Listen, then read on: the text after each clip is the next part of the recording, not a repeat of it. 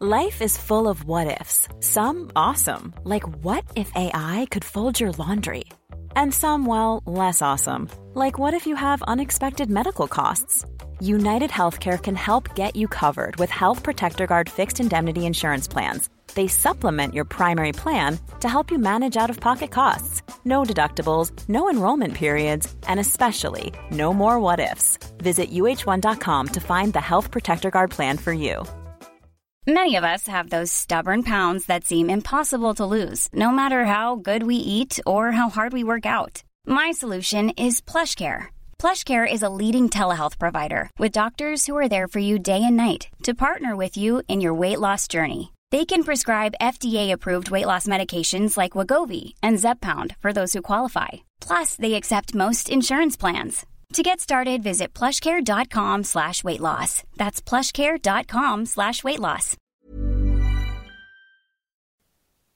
Hello and welcome to the first edition of The Hedgehog and the Fox for 2018, the new podcast that seeks out answers to questions large and small. My name is George Miller, and the questions I'm pursuing in this programme are all about Liverpool English. Where did it come from? Why is it spreading? What's distinctive about it? I would defy anyone to spend much time in Liverpool and not be struck by the language, and not be struck by the creativity of the language and the vitality of the language. I was brought up in a culture where making jokes, telling stories, being able to use language in creative ways was valued. That was an asset. And that still strikes me as being a particular part of Liverpool culture. You know, if you're good at telling jokes, if you're good at making puns, if you're good at telling funny stories, that has social status. And I think that adds something to the sort of vitality and creativity of the language. My guest today is Tony Crowley, compiler of the Liverpool English Dictionary, which was published recently by Liverpool University Press. Half a dozen years ago, Tony, who's Professor of English at Leeds University but grew up in Liverpool, published Scouse, A Social and Cultural History. The new dictionary is a sister project to that, and one that has been close to his heart during many years of research. As you'll hear, he believes that the best way to approach the wit, the richness, the diversity of how Liverpudlians speak and write is by taking their language seriously. Not that this isn't a dictionary that will make you laugh aloud at the sheer creativity of Liverpudlian English. When we met last month in Leeds, I began by asking Tony about the language he'd heard around him when he was growing up in Liverpool. I think one of the really interesting things about that is that you're not really aware of it until later when you start to reflect upon it. To me, of course, the language that I grew up with was a sort of natural language of the environment. It was just the language that everyone spoke. So there was nothing unusual about it in a sense, except that people used to talk about it. So there's a certain amount of self-reflexivity about it. People used to say, that's what we say in Liverpool, or that's a really Scouse expression. And so I was aware it was different in the sense of it was ours in some peculiar way. But of course, it's not until you go away, either geographically or in terms of social mobility. When you move, then you become aware of the difference. So as a kid, there were certain terms that people would use, and I'd be conscious that they were Liverpool terms. Although there were many cultural aspects that I didn't understand in that respect at all, whereas much later it turns out, they are very specifically local. I mean, if I could give an example of that. When I was a kid, on Good Friday morning, we burned an effigy of Judas on a bonfire very early on in the morning, sort of 6:30 or whatever, 7 o'clock. Like Guy Fawkes in a way. Now, I grew up thinking that everybody did that. And then later on in life, even as an adolescent, when I started meeting people from different parts of Liverpool at the school I went to, it became clear to me that that was a very particular activity that took place in a very special part of town where I grew up. And then I realised, when I was a bit older, that it wasn't even particular to that part of town. It was actually particular to about 5 streets. In fact, the strange thing about that, and this sort of bears upon the language, it's like a lot of the words of Liverpool in a way, they actually come from somewhere else.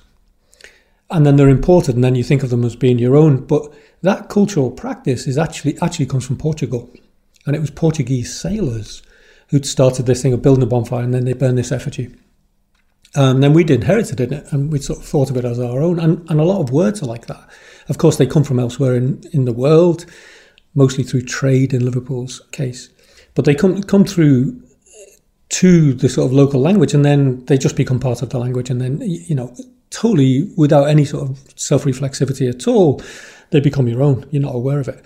And then gradually, that becomes much clearer, and you gain a sort of greater sense of the way in which language or indeed culture opens out into the world. So was it when you went south as a student that you became more conscious of the language that you had used at home in Liverpool, and became aware of differences between that and standard educated received pronunciation and speech? Yeah, to a large extent. I mean, I spent my first year at Oxford University thinking that I didn't speak English. And then I spent my second or third year at Oxford University thinking that they didn't speak English. It was a strange thing in a way. It was, you really did come up against linguistic difference at its most extreme sort of level at the university, especially in those days, I think. But I met people at university who couldn't quite understand me. But to be fair, I couldn't quite understand them. So there was a lot of miscommunication in a way, and there was a lot of sort of perceptions, which now I think of as just being sort of petty prejudices on both sides, really. Did you sound different then from you do now, or did you use language very differently from you do now? I would imagine so. I mean, I can't know, but I would imagine so. It gets sort of, the edges get knocked off in a way, although, it's all relative. That the further away you get from any sort of language base, the more the perceptions change. So when I was in America, for example, people often used to say to me, "Oh, your voice sounds posh." Nobody in England has ever said that to me. Nobody in England ever will say that to me. So the further away you get, the perceptions change. The more local it is, then the more subject you are in a way to particular types of attitudes. So for example, when I first came back from university, at the end of my first term, people said to me, "Your language has changed." Now, I imagine it hadn't changed very much, and I imagine that would have been a surprise to the people I was at university with, the idea that my language had changed in any substantive way. But it does change. Of course, it changes in small ways, although when I go back to Liverpool now, it's very easy to slip into a different form of language. I mean, I find that natural, really. And I think that type of accommodation is it's a normal linguistic process, so it's not unusual.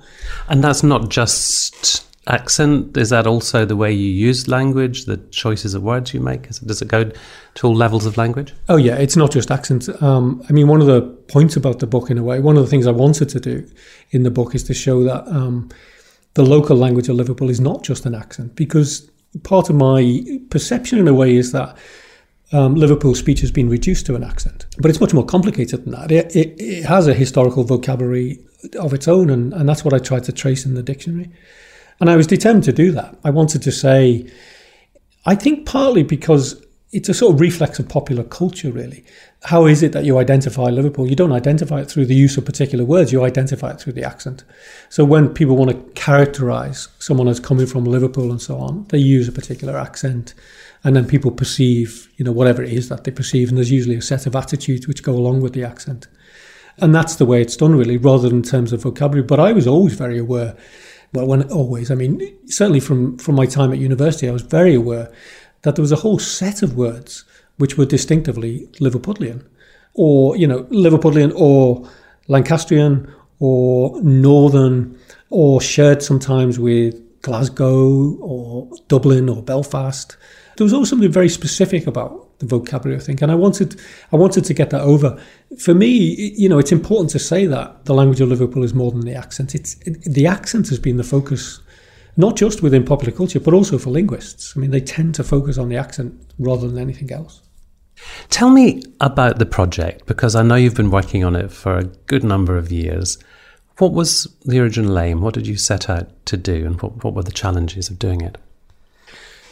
The original, it's like all research projects in a way. It doesn't start off as a research project. And the best research projects, I think, always come out of personal interest. If you're interested in something, you want to do something, and you've got a personal sort of motivation for it, that's the best basis, I think, for research. In my case, we did this strange paper at the end of my degree called The History of the English Language. And in that paper, you had to talk about all sorts of technical linguistic things like semantic expansion or semantic narrowing or the importation of words from abroad and so on. And it struck me that it would be a good thing to do some examples from Liverpool English. So that was really the start of it, although even before that I'd kept note cards and I just jotted down differences in the use of particular terms. I started noting them down, then I used them academically in this exam. It's strange to think of now. And I started recording it, and then I started recording as I was reading in the literature of Liverpool, the lost literature of Liverpool. I started recording, particular types of word, instances of words, or I looked in the media and found, coverage of Liverpool words or disputes about words and so on. And I started building up a sort of profile. I mean, these were notes, literally just notes. And I'd make a note and then I'd put it in the drawer and so on. And it built up into a file over the years. And then when I was in California, so sort of importantly at a distance from Liverpool, I decided to look into the history of language in Liverpool because I was brought up with a particular story, which was Scouse, as it was called, although, as I found in my research, it was only called Scouse from about 1950, so it's a recent development. But I decided to research the history and to interrogate this story, which was that Scouse was formed by Lancashire dialect plus the language of Irish immigrants in the 1840s. It turns out that that's a complete misunderstanding, and that history is much more complicated than that, and it actually goes much further back into the 18th century. Liverpool is it's a contact language, it's a contact culture in a way. It's built up on the basis of repeated patterns of immigration, not just Irish immigration, but immigration from all around the world. When people came to Liverpool, they brought their language with them, some of it stuck. And that forms, a significant part of the vocabulary. And, the people could be coming from the other side of the country. They could be coming from Scotland. They could be coming from Ireland. But they could be coming from Germany, Russia, the West Indies. There's a lot of Arabic in Liverpool as well. So there's, this conglomeration of languages in a way, this melting pot of languages, that turns out to be the actual history of the language. So, I was really interested in sort of finding out what the history was. And then I sort of wanted to set the history straight. So I wrote a book called Scouse, A Social and Cultural History, which really refuted the old story and presented this new story.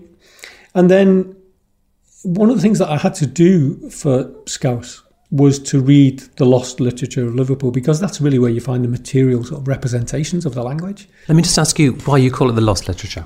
Well, because there's a whole history of the Liverpool novel, for example, from the 1850s onwards, which is simply lost in the sense that nobody ever reads it. It's not in print, although some of it is absolutely fascinating. For example, there's a whole series of novels in the 1850s to about the 1880s, which are critiques of mercantile capitalism. There's a whole series of Anglo-Welsh novels set in Liverpool because the Welsh are a very big influence in Liverpool. There's a number of early 20th century feminist novels, never read. Then there's James Hanley, a very important writer, I think, much neglected. He wrote a 5-volume history of a family called the Furies. It's an amazing achievement in many ways. In the 40s and 50s, there's a whole series of race novels about interracial marriage. And then for about the past 20 years or so, maybe 30 years, there've been a history of dialect novels written in Liverpool. So there's a whole history of this really fascinating pattern of representations within narratives, important narratives, I think, in literature, but it's lost. So I had to do a lot of digging in the archives, or trying to get stuff printed up, or trying to find extremely rare copies of these books. And I sort of waded through that in order to get a sense of the history. For example, what did people call Liverpool English before they called it Scouse? The answer turns out to be Liverpudlian English or Liverpool English. And then Scouse gets adopted as a term for the language of Liverpool only from about 1950 onwards. So I traced this history and I read this literature, and then I realised, because all the time as I'm reading this literature, I'm taking notes. I'm recording instances of words or words used in particular ways or new ways, or distinctively Liverpudlian senses of words, and I'm recording them all. And I realised that I had this enormous bulk of material, and at that point I thought, this would make a dictionary. This would make at one time I thought this would make a glossary, a short glossary. And then I realised it could be a dictionary, and what I wanted to do was to make it a really properly scholarly piece of work. So it's edited, the dictionary is edited on exactly the same principles as the Oxford English Dictionary, historical principles, which means I have to present the history of the word, I have to give evidence for the word. There's lots of words which I didn't put in the dictionary. There's a few hundred words which didn't make it into the dictionary. And the reason for that is because I don't have the evidence. So I don't have anything in writing. So it's like the OED in a way. If they don't have the evidence, they don't put it in. So there's a bit missing in that sense. But I decided to do it on exactly the same principles because I wanted to say, here is a very distinctive form of language, which I think is an important form of language. But here's the vocabulary. It's not just an accent. Here's the vocabulary. And I wanted to present the vocabulary in as scholarly a way as possible. There's lots of examples of sort of Liverpool dialect books, which are anecdotal at best, often not just light, but sort of mocking in a way. Whereas this was an attempt to say, okay, what happens if you take a local form of language seriously and set out to try and record it in the usual scholarly fashion? And, and I was fascinated to find out that you could do that. And, the dictionary is the result of that. Yeah, as a Glaswegian, that resonated with me, what you said about previous treatments tending to be in the register of humour. It was purely, entertainment books for Christmas stockings, usually with maybe an exaggerated Glaswegian phrase and then a translation into a kind of high-flown English that no one actually speaks. And aside from, from the fact that they're just sort of gift books, I think it does somehow shape a view of the language of a particular region, if it's only ever played for comedy. Oh, absolutely. There was 5 volumes of a series called Learn Yourself Scouse, the first of which was published in 1966. And it's a sort of joke book. It's a sort of serious book of folklore and folk linguistics in one sense. And it's got invaluable material in it, but it's a joke. It's very double-edged and very ambivalent. And I've always found that about the language of Liverpool, that people from Liverpool are very ambivalent about it. On the one hand, they're very proud of it. And yet, on the other hand, they seem to have taken on board this very negative view of their own language at one and the same time. So it's a very curious phenomenon, that, and I'm interested in that. Let me give you a sort of contemporary example of that. It's a puzzle within the study of language at the moment as to why the language of Liverpool, in terms of accent but also vocabulary, why it's spreading. And it's spreading into North Wales, it's spread into the Wirral Peninsula, it's spread towards Manchester, and it's spread south in terms of Cheshire. Now, given that it's such a stigmatised form of language, why is it spreading? That is a genuine puzzle, but I think it's to do with ambivalence, and it's to do with the ambivalence around identity. It's at one and the same time sort of stigmatised, but also the sort of identity that people want. So it's peculiar. It's also counter, of course, to the story that we're told about globalisation, which is, that globalisation will bring homogenisation, the local will be eradicated, and so on. In the case of Liverpool, exactly the opposite is happening. And I suspect that might be the case for other places around Britain. So that's an interesting phenomenon, I think. But the jokey thing, that's how they sold it. It was sold as a sort of popular, we can laugh at ourselves sort of medium. The problem with that is it's good to be able to laugh at yourself. But if everyone else is laughing at you as well, it's then it becomes sort of double-edged, and it's sort of problematic. Irony is only irony if it works. And then it's not irony at all. So I was always interested in that they sold it as a sort of joke series. Now, they did invaluable work, the people who put Learn Yourself Scouse together, because they recorded over quite a long time sayings that were very particular to the city. At the same time, they presented it in this sort of jokey, non-serious, and sometimes snobby way. I sort of have a difficulty with that, and I think that's why I tried to say, okay, let's be scholarly about it. Let's just say, treat it as any other linguistic form, and just record it. So there's nothing in the book about, isn't this funny, or isn't this comic, or the things people say, and so on. I'm not interested in that, really. I'm really interested in trying to say, okay, let's take it seriously, record it, and see what happens.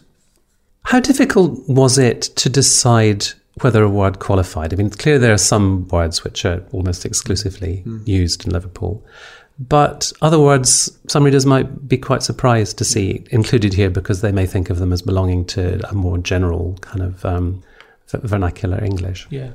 I mean, that was a very difficult decision, and it's a sort of methodological decision in a way. The rule I had was, do I have evidence that it's used here? Do I have evidence that it's used in a distinctive sense here or an early sense here? And if it was, then I included it. Some of the terms, they do belong to different forms of English. And there's good reason for that. I mean, languages don't have strict borders. You know, there are no walls around languages. They're porous, the borders of language. So words shift and so on. But I was very interested in trying to establish, okay, is this a Liverpool usage? Is it earlier than... I'll give you a good example of that. Footy. It's called hypocorism, which means a shortening or diminutive. It's not quite an accurate technical term, actually, but it's the only one we've got. But there's many, many examples of that in Liverpool speech. Now, I just took it that footy was a sort of general word and so on. Turns out the record of footy in the OED is from Australia. So they say it originates in Australia in the 1920s and 30s, whereas I found examples earlier in Liverpool usage. So my rule really was, if I could find something earlier and I could establish that it was used in Liverpool, or if it was used in a different sense, or if it was used in a sort of particular way that fitted in with all other elements of culture, really, with words around it. And I could show, okay, this is used within this particular vernacular form, then I put it in the dictionary. Another example of it is scouse. Now, lobscouse is a much older word, older term. Comes from the early 18th century. Scouse, the shortened form, is the OED says it's used from 1840 onwards. My research showed me that it was used in Liverpool from the 1790s in a recipe for the poorhouse in Liverpool in the 1790s. So the shortened form, I think, is very specifically Liverpudlian. The older form, lobscouse, may well have been Liverpudlian, but there's no evidence for that in the early 18th century. It's unclear where the term comes from, and there's a lot of speculation about that, as there is about a lot of these words. I mean, lobscouse is one of those things that people just make up the etymology or the origin of the word. So lobscouse, for example, people thought it was lob's course. That's to say, a dish which was served to a lob being a clown or a bumpkin. And then it was, people said, well, it's not. Lob is things that you throw. So it's just the stuff that you throw into stew, lob. The most plausible explanation is that it either came from England or it came from the Baltic. In Latvian, labskaus means a good bowl or a good dish. So that's a plausible explanation for it. But, as is often the case when we're researching into the history of language, we pretty quickly run up against the limit of what we know. And actually, the truth is, we don't know the etymology of scouse. And there's lots of words like that. There's an awful lot of speculation, and some of the stories are wonderful. And I'm interested in the stories because, here is evidence that people are interested in language, and they're making stories up about the origins. And that tells us something in a way about an attitude towards a local form of language. So did you have to have corroboration for, if you came across what might have been a folk etymology for a word, did you have to have corroboration before you put it in the dictionary? Oh, yeah. I mean, the problem with folk etymologies is that they're all plausible, except, the extreme ones are obviously not, but, there's that sort of middle range of them which are all plausible. And then if you look at it in detail, and what that means is searching through dictionaries of other languages, dictionaries of etymology, some of which are more reliable than others, of course. But if you can search through and you can more or less establish whether something makes sense or not. But sometimes we don't know. All we've got is the stories. A really good example of that is the name Liverpool. Nobody knows what the real origin of the name Liverpool is. It could be from lava, meaning a type of seaweed. The liver bird is totally mythical. So, that's an example of a word. There's so many different stories about the origins of the term Liverpool. But the truth is, as historians of language. We just don't know. How did you approach the issue of racist or sexist language? I thought it was really important to record it because one of the ways in which I characterise the history of Liverpool is to say, this is a glorious and a bitter history. And it can be both at the same time, I think. But the bitter side of the history and the vicious, violent and aggressive side of the history, which includes racism and indeed sexism, needed to be recorded, I think, because if you leave those terms out, then you're given a completely artificial picture of the language. And that's not fair, I think. It's not fair to the people who are on the receiving end of that language, but it's also not fair to the people who are using it. We need the full story. So I put those words in, and I wanted to say about those words, these are specifically used in Liverpool. It is part of the history of the place. It's part of the language of the place and so on. And it's important that that's said. And then what I did at the beginning of the book was to say, there are terms in this text which are offensive and derogatory, but it's nice to be on that side of history where we can say they are offensive and derogatory. I'm not recording terms which are not used in offensive and derogatory ways. We know that about them now. And of course, many of them have disappeared and many of them are historical. There's a term in the book, crosscut. That is the term for Jewish and Chinese women's genitalia, a crosscut, because there is this bizarre anatomical belief about Jewish and Chinese women. Well, that was common in Liverpool English in 30s, 40s and 50s, as far as I can tell, and that's attested. And the reason that's in the book is because there's evidence for it. But that needs to be recorded too, I think, because there's a whole set of attitudes there which we need to know about and we need to reflect upon because they've got things to tell us, important social lessons to tell us. You talked earlier about the spread of Liverpudlian beyond the city, and I guess maybe there's a comparison there with the spread of estuary English in the southeast. Does that also include vocabulary, or is that more accent and inflections? I wondered if some of the language that you record in the book is dying out and the lexicon is becoming more standardised, even if the accent is spreading. I don't think it is. That's the perception. It's the accent that's spreading. But one of my students, for example, at the moment, I'm doing an undergraduate dissertation. She's from St Helens, which is sort of now borderline Liverpool. It didn't used to be. The border with Liverpool used to be sort of 7 miles from the city centre. Bang, that was it. You crossed that border and then you were into Lancashire. And it sounded very different. And from one side of the road to the other, it was that clear, really. It's not like that anymore. So the older generation in St Helens speak very much as though they're from Lancashire, as though they're from St Helens. And their language is very, very particular to a generation and a place.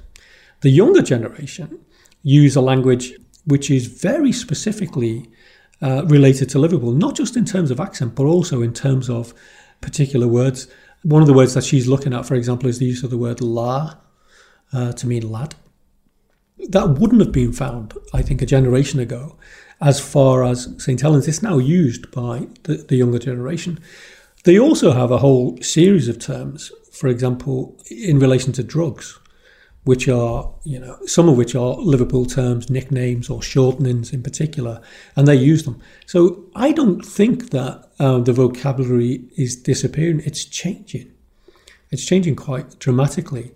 Although what I've noticed is that there's a sort of middle generation and an older middle generation who use an awful lot of terms which really effectively have died out in sort of common use, but they use them ironically. So they use them when they're sort of presenting themselves as being Liverpudlians. So what would be an example of one of those? Well, this is not a good example in one sense because some of the younger generation use it. But there's a term in Liverpudlian English which is owlass. It's very hard to explain what that means. It means someone who's sort of annoying, difficult, exasperating, but it can cover all sorts of different types. It's very hard to be precise in a way because it covers all sorts of behaviour, but generally annoying behaviour. And I think an older generation uses that phrase very consciously when they're talking to a younger generation and identifying as Liverpudlians. So they're sort of saying, in one sense, that's part of our identity, but it's part of a generational identity. But in a way, that's probably not the best example because there are younger people who use that. I mean, some of my nephews and so on would use that term. But I don't think the vocabulary is dying out. It's changing, but I don't think it's actually disappearing. One of the interesting things about the first article published on Scouse in 1950 was Scouse, a dialect which is dying, in 1950. So in one sense, Scouse was dying the day it was discovered. I mean, as is often the case with dialects, people believe that dialects are dying out. But people believed in the 19th century that the railways would destroy the dialects. And then they believed that paid holidays would destroy the dialects because people would all be conglomerating together in Blackpool or whatever. And then they believed that education would do it. And then they believed that television would do it. Radio and television would do it. And then they believed that globalization would do it. But actually, it doesn't seem to be happening. So I don't think it's dying out. So do you think television and social media and YouTube may actually be enhancing the effect of Liverpudlian rather than causing it to die out? As people can find their own niche, they can find people who speak like them on the screen, big or small. Yeah, good and bad, I think, in that sense. I think there's nothing worse than the effect of Facebook, which is the production of communities of people who like the same thing. I mean, that's one of the sort of negative effects, I think. On the other hand, it does sort of produce communities of people for whom identity is a sort of key issue. So, it may well be the case that groups of people who come from particular localities use local forms of language to signal that. The other thing about that, of course, is, people say literacy is dying because of the effects of social media. So I don't think that's the case. I think there are some people who are probably reading more and writing more than they've ever done before. What they're not doing is writing and reading in sort of standard forms. So they're producing this new language, which is usually a sort of shortened, convenient form of language. And I think that's having a big effect on the language. The long-term effect, I don't know, because I don't know where we're going in terms of technology. Sometimes I look at some Twitter stuff or Facebook stuff from users from Liverpool, and they're using distinctively Liverpool terms. Sometimes ironically, as a way of sort of signalling, this is, I am from Liverpool and this is what this signals. You often see that, for example, in comment pages on the local newspaper, that people will use very, very local words in order to signal, I am from here and this comment therefore has authenticity and so on and so on. But you see new, distinctively Liverpudlian items of vocabulary being created, even if they may be not in the literature that you surveyed, but maybe will be in a future edition of the dictionary that that are still being minted. I think so. Many of which are these hypercharisms that I talked about before. I've got a list of about 400 of them. A lot of them I've just heard in speech. Very few of them have made it into literature. It's like the OED in that sense, that you're always catching up.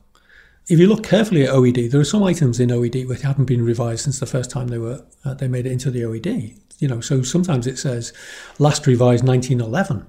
So there's been an awful lot of writing since then.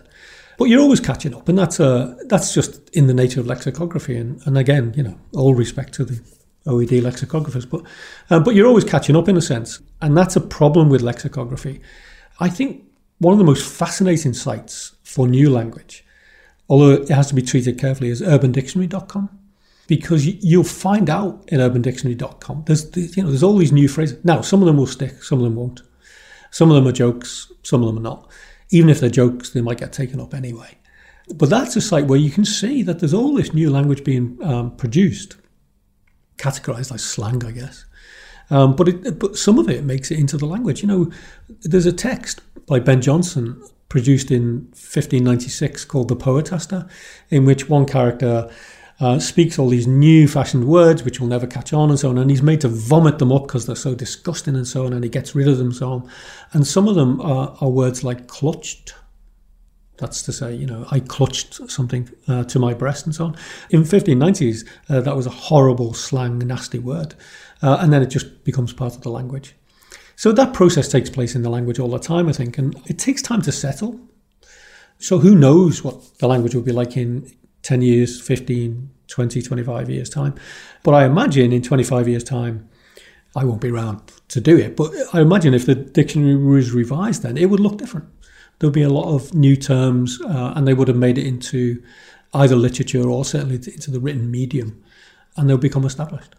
It's an interesting question, isn't it? What written medium or media are acceptable? You know, maybe novels and periodicals will no longer be the place where we look for instances of language use. Absolutely. I mean, who knows? That's the truth of it. And my students say to me, you know, can I use things from Twitter? I said, well, yeah. I mean, it's written. It's a medium which is used and understood. Does it have to be in a novel before it becomes recordable? I don't think so. But who knows what it would be like in even 25 years' time, you know. There'll probably be no jobs and no work, I imagine. You know, it'll all be done by robots and we'll all be able to do something else. Let me ask you in conclusion something maybe a bit more positive. We started off talking about the sort of mythologies that we have in our heads about identity and language. Do you nonetheless believe that Liverpudlian English has a particular vitality and energy and power to show a particular aspect of the world? Yeah, I do. I like it. I admire it. It's a very forceful form of language, I think. You don't want to generalise too much, obviously. That's always a danger with these things. That you generalise and then you end up with stereotypes, and, you know, stereotypes are not fair and so on. They're not accurate. On the other hand, I would defy anyone to spend much time in Liverpool and not be struck by the language and not be struck by the creativity of the language and the vitality of the language. I was brought up in a culture where making jokes, telling stories, being able to use language in creative ways was valued. That was an asset. And that still strikes me as being a particular part of Liverpool culture. You know, if you're good at telling jokes, if you're good at making puns, if you're good at telling funny stories, that has social status. And I think that adds something to the sort of vitality and creativity of the language. And I like that about Liverpool. I think that's, you know, I look back sometimes to part of my education, and I think, you know, linguistically it was pretty dull, pretty sort of standardised and dull, and everything was modulated and it had to be controlled and so on and so on. And there's room for that. Obviously there's room for that. And there's room for a particular type of critical distance, but there's also room for creativity and fun and vitality. And I find that in Liverpool English, and I hope that's what people might find in the dictionary. Some of it's just funny. It's just genuinely, you know, I find it's hilarious. And when you look at the etymology and so on, you know, some of the words are genuinely sort of creative. I was talking to Tony Crowley about the Liverpool English Dictionary, which is available now in hardback from Liverpool University Press. You can find out more about it on the Press's website. Do also visit thehedgehogandthefox.com for news of forthcoming and archive interviews in this series. And if you've enjoyed this podcast, subscribe to the programme on iTunes, where you can also catch up on any interviews you've missed. Until next time, thank you very much for listening, and goodbye. Hey, it's Danny Pellegrino from Everything Iconic. Ready to upgrade your style game without blowing your budget? Check out Quince. They've got all the good stuff, shirts and polos, activewear, and fine leather goods, all at 50 to 80% less than other high-end brands. And the best part? They're all about safe, ethical, and responsible manufacturing. Get that luxury vibe without the luxury price tag. Hit up quince.com/upgrade for free shipping and 365-day returns on your next order. That's quince.com/upgrade.